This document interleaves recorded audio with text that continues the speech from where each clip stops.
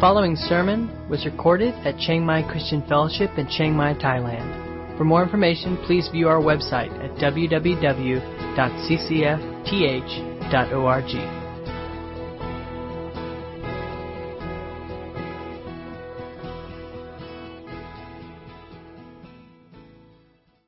I love this picture, and especially on the heels of the Good Samaritan, where Jesus says, if you are truly a follower of Christ, your life will be characterized by a heart of compassion that motivates you to meet the needs of people around you. You will be a servant. You will be helping people, right? And right on the heels of that, you get this picture of Martha, who's like super servant on steroids, right? Like Miss Super, go out there and serve people. And she's welcomed Jesus into her house, and she's putting on this 29-course meal for Jesus and his disciples. And she's not handling all this very well, right? She's doing good things, but it's clear that in her efforts to do many good things, she's failed to grasp, as Jesus says, the one vitally important, essential thing in life. And because of that, her life is spinning out of control. Okay, can anybody relate to that? Am I the only one here this morning who's not feeling at some level stressed out, right? Harried, frantic, right? And the reality is, and this has been true in my life many, many times in my life, where I have been so focused on serving God and doing good things, and I have been so plugged into doing a lot of good things, I have failed to do and to recognize the one thing that really matters. To see the thing in life that is most vital and most important. And the result of that is always a life that is feeling stressed and burned out. And I know how it is. And in this room are a lot of people who are doing ministry, who are helping people, who are doing all kinds of good things. You're running your kids here and there, trying to keep up with their schedules. You're trying to be a good wife or a good husband. You're carrying financial burdens. And if you were to be honest, you would say it's about to kill you. Right? And it's leaving you feeling stressed out and anxious and troubled. Right? I want to ask for a show of hands, but you know who you are, right? Your husband or wife knows who you are. And that's not the way God designed or intended life to be. That is not what God is asking of you. And Jesus says the only solution to this is when we grab hold of the one thing in life that is essential and vitally important. So let's see if we can discover what that is, as Mary had. The one thing that we need in life. So let's go back to the story, and you got these two sisters, and they are clearly being driven and motivated by two different kind of forces, motivators in their life, right? Says, as Jesus went on their way, they came to this village, and a woman named Martha welcomed Jesus into her house. And she had a sister called Mary, who sat at the Lord's feet and listened to his teaching. Mary is clearly driven by a desire to know Jesus. That is the consuming thing in her life at this point. And when Jesus comes in, both sisters welcome. Martha welcomes as the house owner, as the hostess welcomes Jesus in. But Mary welcomes Jesus in a much different way. As she, as soon as he gets in the door, he sits down, and she plops herself down at Jesus' feet in an attitude of listening and submission and zoning in on who Jesus is, right? And her motive is clearly she wants to know who Jesus is, and she wants to hear him speak to her. And it's significant that the words that are used here, and this posture of sitting at his feet is not just because of other chairs in the house. And sometimes we get this, well, it was, back in the old days, and seating was limited, so that's why she sat on the floor. No, this is the picture description of a disciple. This is one who's put themselves under the teaching and authority of a leader, and she's placing herself in a place where Jesus is going to be the master who directs her life. And by this posture, she is humbly submitting her life to Christ and saying, Jesus, you are master of my life. And if you doubt that, if you say, I'm reading a lot, just that she sat at his feet, notice what Jesus is addressed as here. It's not she sat at the feet of Jesus, but what does it say? She sat at the feet of the Lord. Rare instance for Luke to use that title for Jesus, but he uses it here. Jesus is here pictured as one who has the right to rule. He is one who has power and rule over people's lives as Lord, as master teacher. And so she comes and she places herself under Jesus and seeks to hear his word. So she listens to his teaching. She is tuned in on his word because she wants her life to be led and directed by the master. So what this means is she comes in, Jesus is there, she puts herself under his authority, and she says, in essence, by her attitude and by her posture, Jesus has control of my life, and he's the one who will tell me what and how to do things. If I am to help my sister, if I'm not to help my sister, if I'm supposed to do all the work for my sister, Jesus is the one who's going to be in charge of that. I'm yielding my own will, my own agenda, and my own plans, and I am going to allow Jesus to direct my life. Right? So she seeks him. She wants to know him. She wants to be identified clearly as his follower, which would have been very rare in Jesus. For a woman to take the place and posture of a disciple as she does is extraordinary move on her part, because that was something really reserved for men. But she wants to be a follower of Jesus. So she is driven and motivated by that, and nothing's going to get in her way. She is urgently and desperately in need of Jesus to instruct her how to live her life. That's what motivates her. And all the expectations of the world are not going to interfere with that, not even her crazy older sister. Right? Speaking of whom, it says in verse 40 that Martha was distracted with much serving. Martha is preparing this elaborate meal for Jesus. And what is it that's driving her? Well, it's very likely that Martha, she welcomed Jesus in. Okay, it's not like they're enemies, right? She loves Jesus. She wants to do things for Jesus. There's a very high likelihood that Martha desires deep communion and fellowship with Jesus.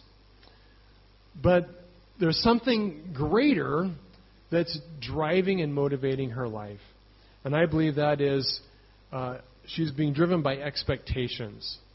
And these expectations can come from any number of places, and we don't know where it came from her.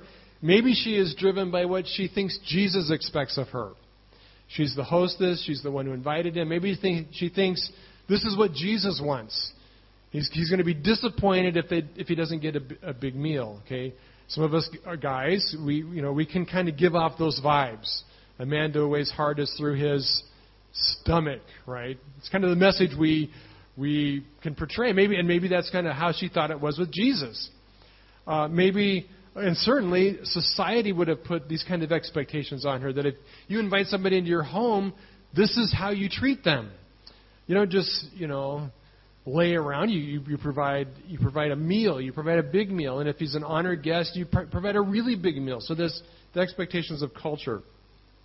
There may be her own expectations she put on herself of what kind of image or reputation she wants to have. Right? She wants to have a reputation in the community as a real, a really top-notch hostess who knows how to put on a shindig for somebody like Jesus, an affair for somebody like Jesus. Maybe she even thought this is what God expected of her. Maybe she thought, maybe she had heard the parable of the Good Samaritan, and she'd heard all this stuff about taking care of people's needs and getting out there and loving people and being committed to helping those in need. And she saw Jesus needed food, and so she felt like, this is what God wants me to do. God is all about me serving him. And so if I'm going to be a good Christian, if I'm going to be a good follower, I need to serve him well. Right?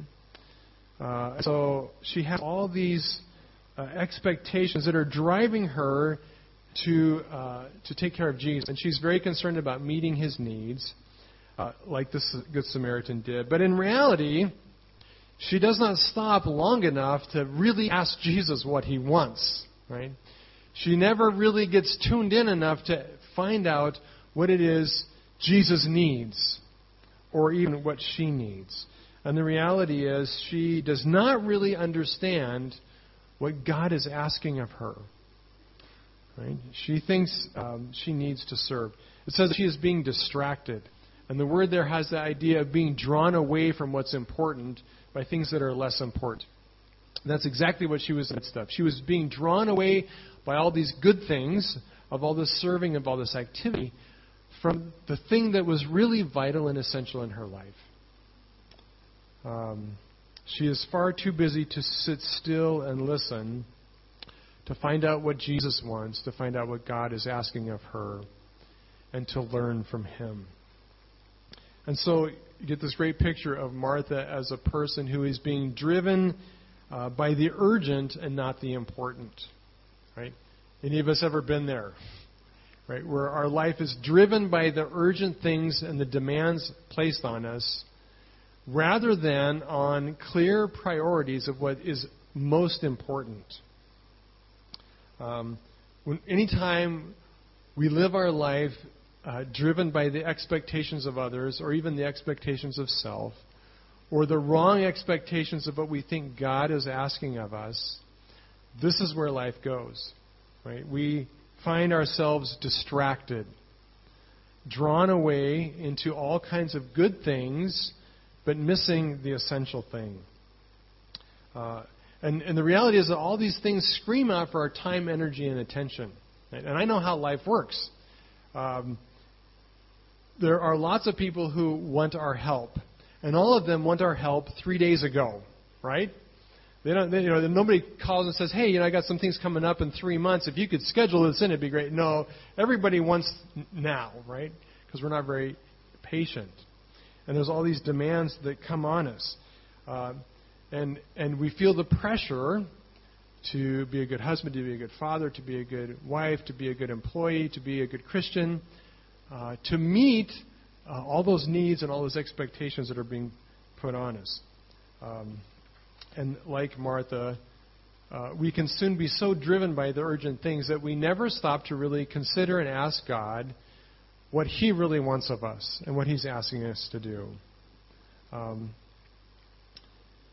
And here's the principle. Okay, get this.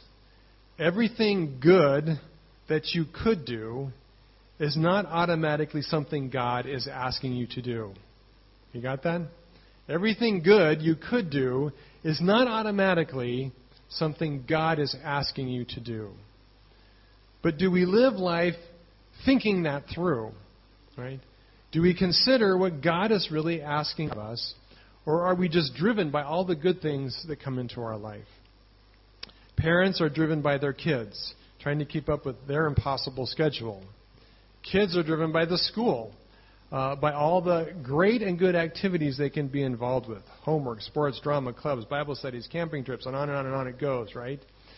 And nobody's stopping to say, out of all this hundreds of good things we can do, what should I really be doing? What is the important thing that God is asking me to do? Instead, we indiscriminately try to do it all. And what happens? Well, we end up like Martha, stressed out, burned out, frustrated, right? Resentful. God did not ask us to live this way. It may be good, but it is not necessary. And the result is that our life really does spin out of control. And notice Martha, as the story goes on, it gives us a glimpse into the attitude behind her serving, and really the out-of-control condition of her life. It says, so Martha's distracted by all the serving, and it says, and she went up to Jesus and said, "Lord, don't you care that my sister has deserted me to serve alone? Tell her to help me." Martha's doing very good things, but she's doing them with a terrible attitude, right? This is not service with a smile. Okay, this is service with a really bad attitude. Have you ever been to a fast food place, whatever, McDonald's? Hardly ever in Asia, but maybe in the West, like McDonald's, KFC, whatever, right? And the guy taking your order looks at you as if he would like to just kill you if you order anything. And you're feeling like, I'm sorry, I need food. I'm sorry. Right? You ever had those? Or maybe, the airline hostess as you're getting on the plane who gives you that look that says, if you even think of asking for anything, I'll kill you. Right? Sorry. Just take my seat. Won't bother you, right? Well, it's kind of how Martha is, right? She might be serving, but with this attitude of anger and frustration. Notice what it says. She comes to Jesus. Literally in the Greek, it says she comes and stands over Jesus. And when you put that picture up against Mary's posture, it's staggering, right? Mary has come and she's put herself in a humble position of submission at Jesus' feet. But Martha comes where? Standing over Jesus, right? She is not taking the position of a disciple. She is taking one who's position of one who's going to take control of the situation. I'm not going to let Jesus manage the situation. I'm going to make Jesus manage the situation the way I want it to come out. Right? She comes with this brash boldness that is not the attitude or heart of a disciple. Secondly, she accuses Jesus. Right? Jesus, don't you give a rip about what my sister is doing here. You heartless, unhelpful Jesus person. Get with the program, right? That's the tone of her words. Right? She's not coming humbly asking, Jesus, I'm kind of dying here. But she comes accusing Jesus of really mistreating her by not paying attention to what's going on here. Right? Thirdly, she demands Jesus to deal with it. Right? Imperative verb here. He says, Jesus, tell her to help me. Right? She's now ordering Jesus around. Right? Complete opposite of the heart and attitude of Mary, who came as a disciple, as a follower, humble and submissive, willing to listen to Jesus' teaching and instruction. Martha comes overbearing, controlling, and demanding. Right? All this as a good and loving host who's trying to throw a party. It kind of kills the spirit of things, right? But that's where Martha is. Her attitude is unraveling all the potential benefits of her, what she desires to be a loving gift to Jesus. Right? It goes on. It says that the Lord answered her, Martha, Martha, you are anxious and troubled about many things. Right? You are anxious and troubled about many, many things.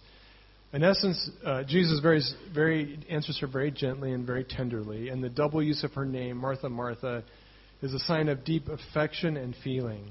Right? This is not a harsh rebuke. This is not scolding. Jesus very gently and lovingly addresses her and tells her, Martha, your life is totally chaotic and stressed out. Right? I'm just telling you, in all the love and compassion I can, your life is a mess, right? Your life is out of control. She says, you are consumed with so many things. And the focus here is on that idea of many, right? You're being overwhelmed by all the stuff you're trying to deal with in life. All the good things you're trying to do, all the service you're trying to be about is consuming you.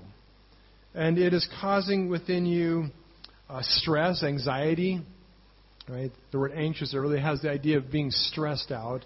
And it's causing you to be troubled with this idea that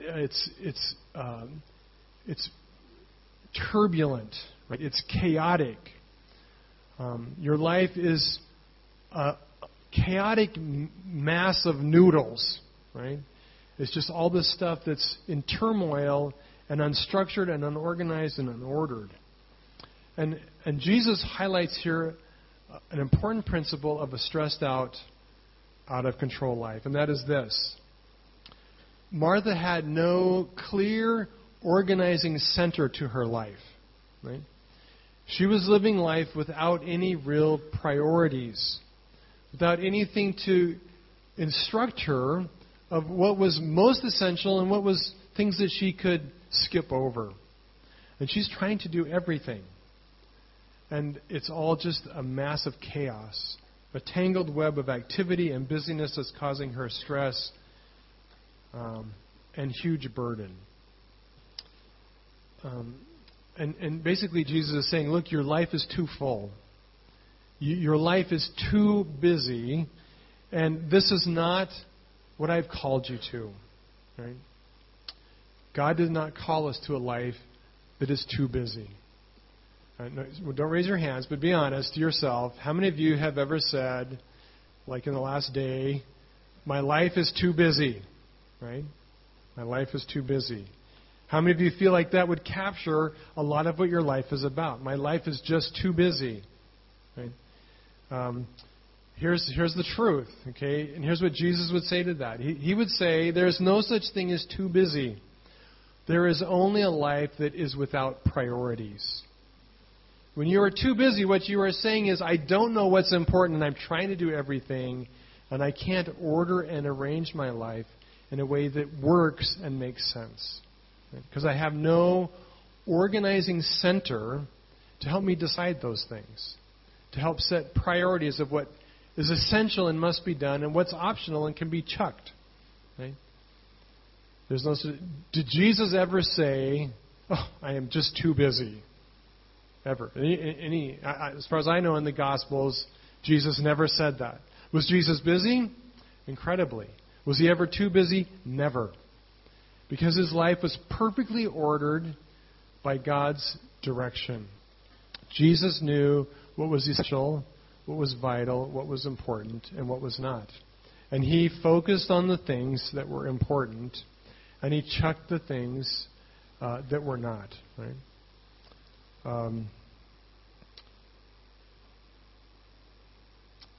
We need to learn how to identify what is the center, core, and vital thing in our life. Or we will always end up here. We will always end up feeling stressed and on the verge of burnout because there are infinitely endless possibilities of good things we can do, right? How do you decide what you are called to? So Jesus says this, Martha, Martha, you are anxious and troubled about many things, but one thing is necessary. I love that. Jesus says there's really only one essential thing in life. Okay, this makes it pretty simple. Okay, we're not even talking about like the top 3 priorities, or the 10 essentials. Jesus says this is easy. There's really only one thing in life that is important. There's only one thing in life that you have to worry about. There's really only one thing in life you have to get right. And if you get this part right, everything else falls into place and works. If you don't get this right, it's a mess, right? So Jesus says, Mary has chosen the good portion, right? This necessary thing. She has chosen it, which will not be taken away from her. So what exactly is the good thing? What is the portion that Mary chose that Martha did not get? Well, it's clearly that it is Christ alone, right? Christ is the one important thing in life. And that seems easy enough, right? It's like, hey, I knew that. I knew that answer, right? I could have got that right. Why didn't you ask me? Great Sunday school answer, right? Jesus, the Bible. What does that mean? What does it mean that Jesus is the one essential, necessary thing in our life? That our life needs basically just Christ alone. Well, in Scripture, one of the images or pictures that the Bible uses to explain this is it says that Jesus is the chief cornerstone. And the idea was that it was the essential rock upon which the rest of the building depended to be true and plumbed and solid, right? Since we don't actually build stuff like that anymore, it's not an image that works for most of us. Because I couldn't actually tell you really what a cornerstone is, really. And I've never seen one. So let me give you a different image that I think captures the same thing. And that really is this idea of a life that is Christ-centered. Right? And what do we mean by that? Well, what it means is that any wheel, whether it's a small little wheel on your refrigerator up to a ginormous Ferris wheel with many, many complex parts, Any wheel, no matter how small, for it to work properly and spin with relative ease and smoothness, it has to have an exact center, right? And if the exact center is truly the center, the wheel works. It turns and spins smoothly with relatively little effort. If you've ever ridden a bicycle where the spokes had gotten messed with and the center was no longer the actual center, okay, or maybe you've seen like the clown bikes, they kind of do this on purpose. What happens? Does it spin smoothly? No, it doesn't work. In fact, it's very wobbly and unstable. And if you spin it fast enough, it will just self-destruct, right? So it's vital that there is an organizing point around which everything else is ordered and moves. And I think Jesus is saying here, the one important thing is Christ, that Jesus would be truly the center of our life. That everything would be ordered and organized and structured around Jesus and around His instruction and guidance in our life. That our life would be Christ-centered. And you may say, well, that's all great and well, but you don't understand how complicated my life is. Okay, and this is what I've told God on many times. It's like, yeah, I know Jesus is supposed to be the center, and I want Him to be. I welcome Him into my life, and I want to serve Him well. But Jesus, you just don't know how complicated life is, right? To be a parent and to have children and to have ministry demands and expectations, and we got to go to immigration, and they won't give me my visa, and all these things are so complicated.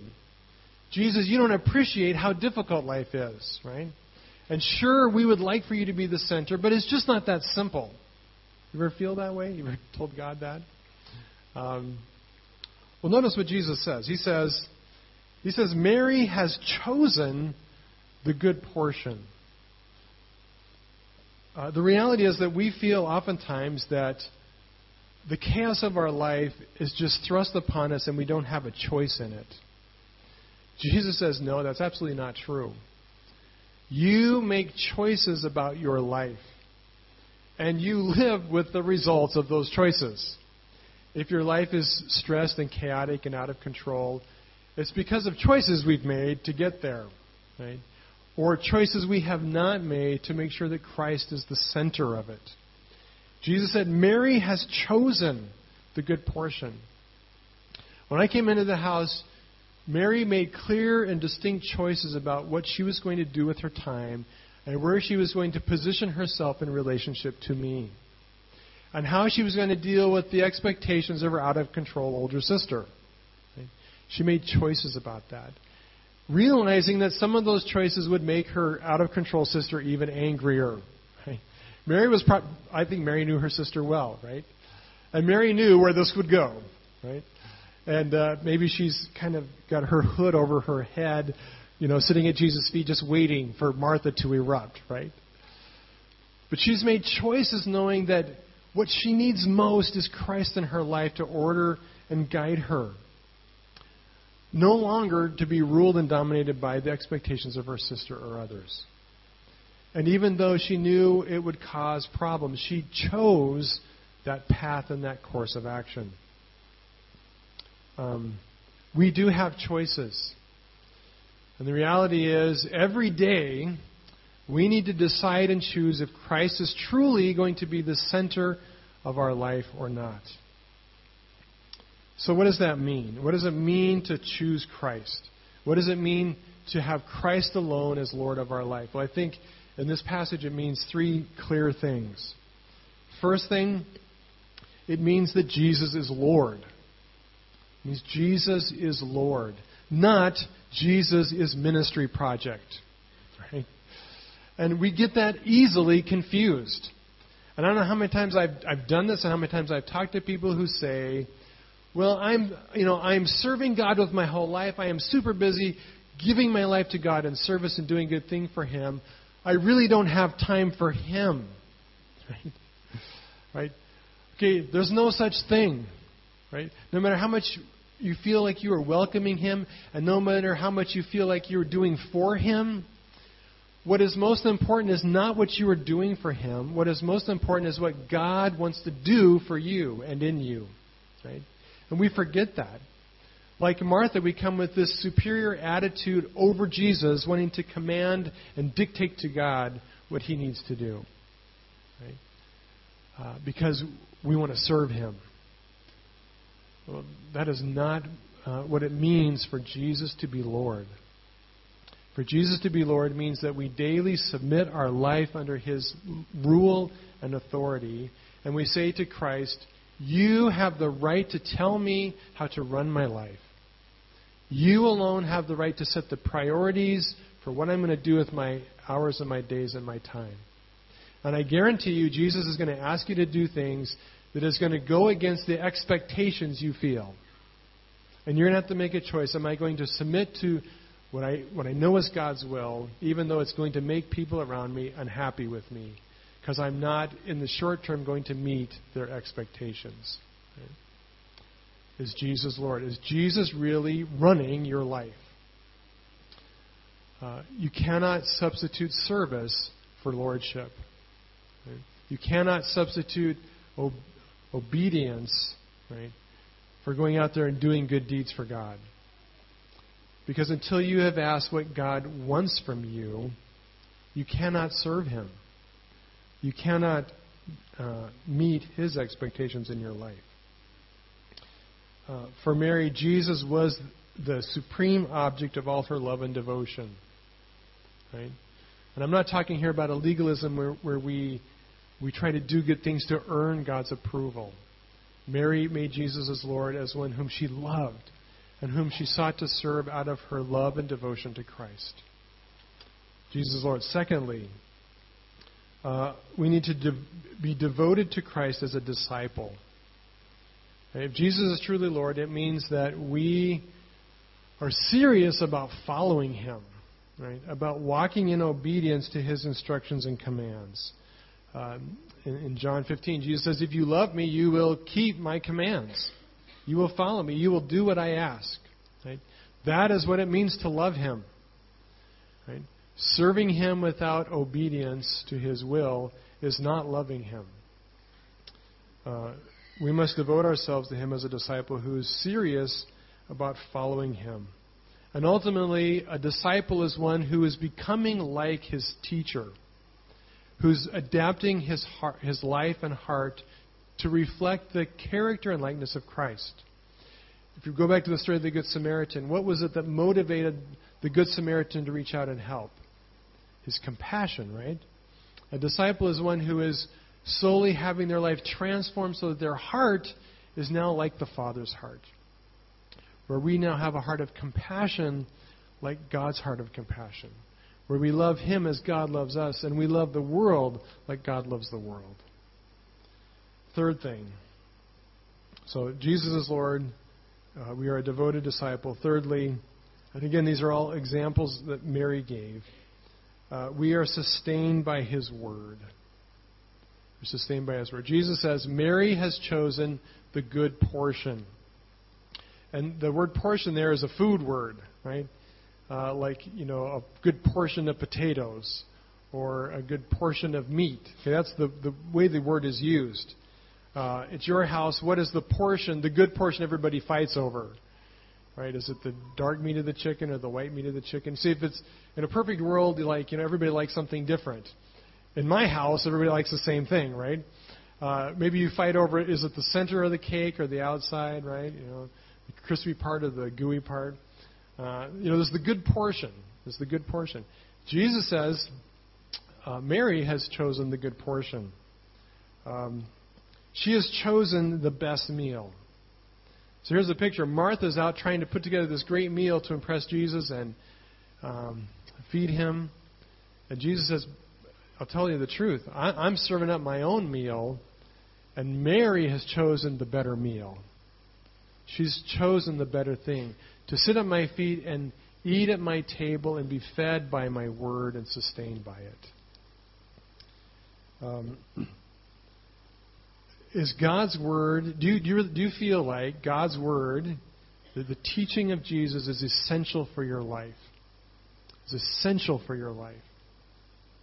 I've had a couple times where I've had this experience of realizing how essential something is to life. One of them, has anybody here done scuba diving? Anybody? You know, when you're scuba diving, you go into the water and you got this breathing thing on, and you really start to appreciate breathing, right?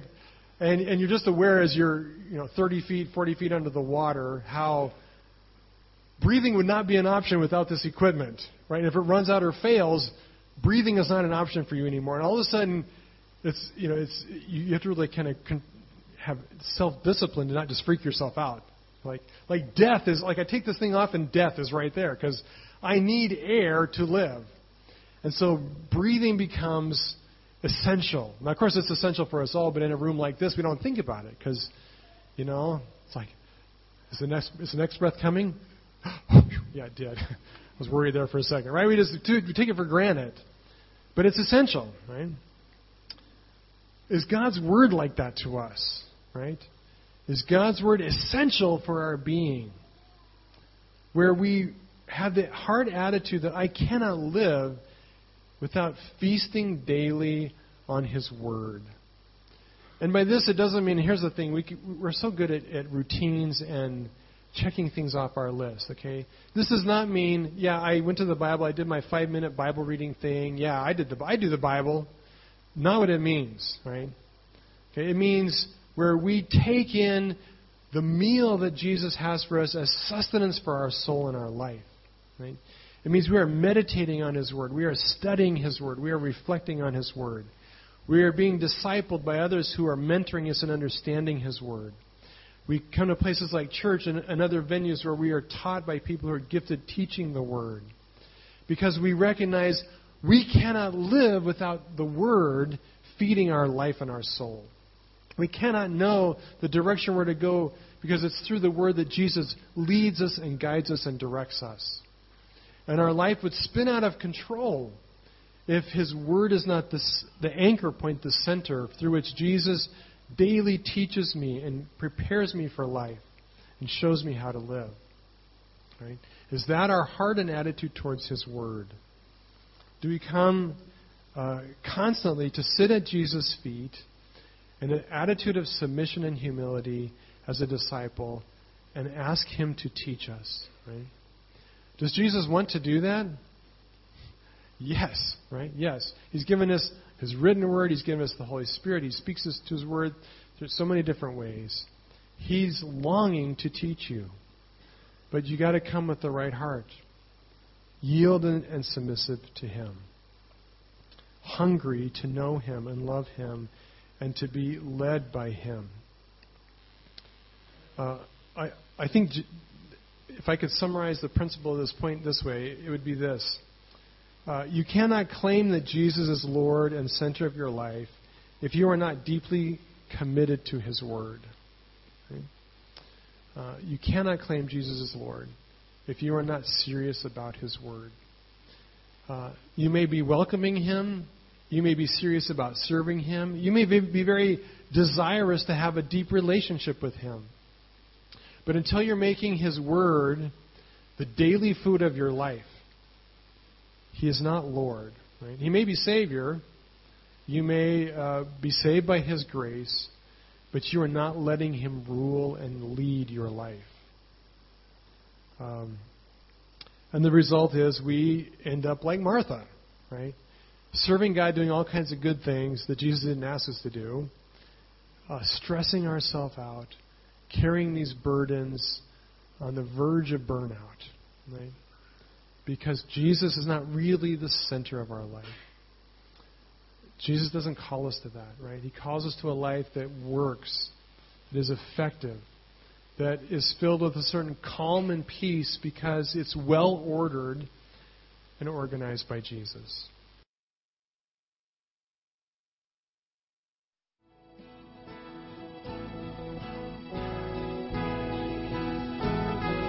You've been listening to a sermon recorded at Chiang Mai Christian Fellowship in Chiang Mai, Thailand. For more information, please view our website at www.ccfth.org.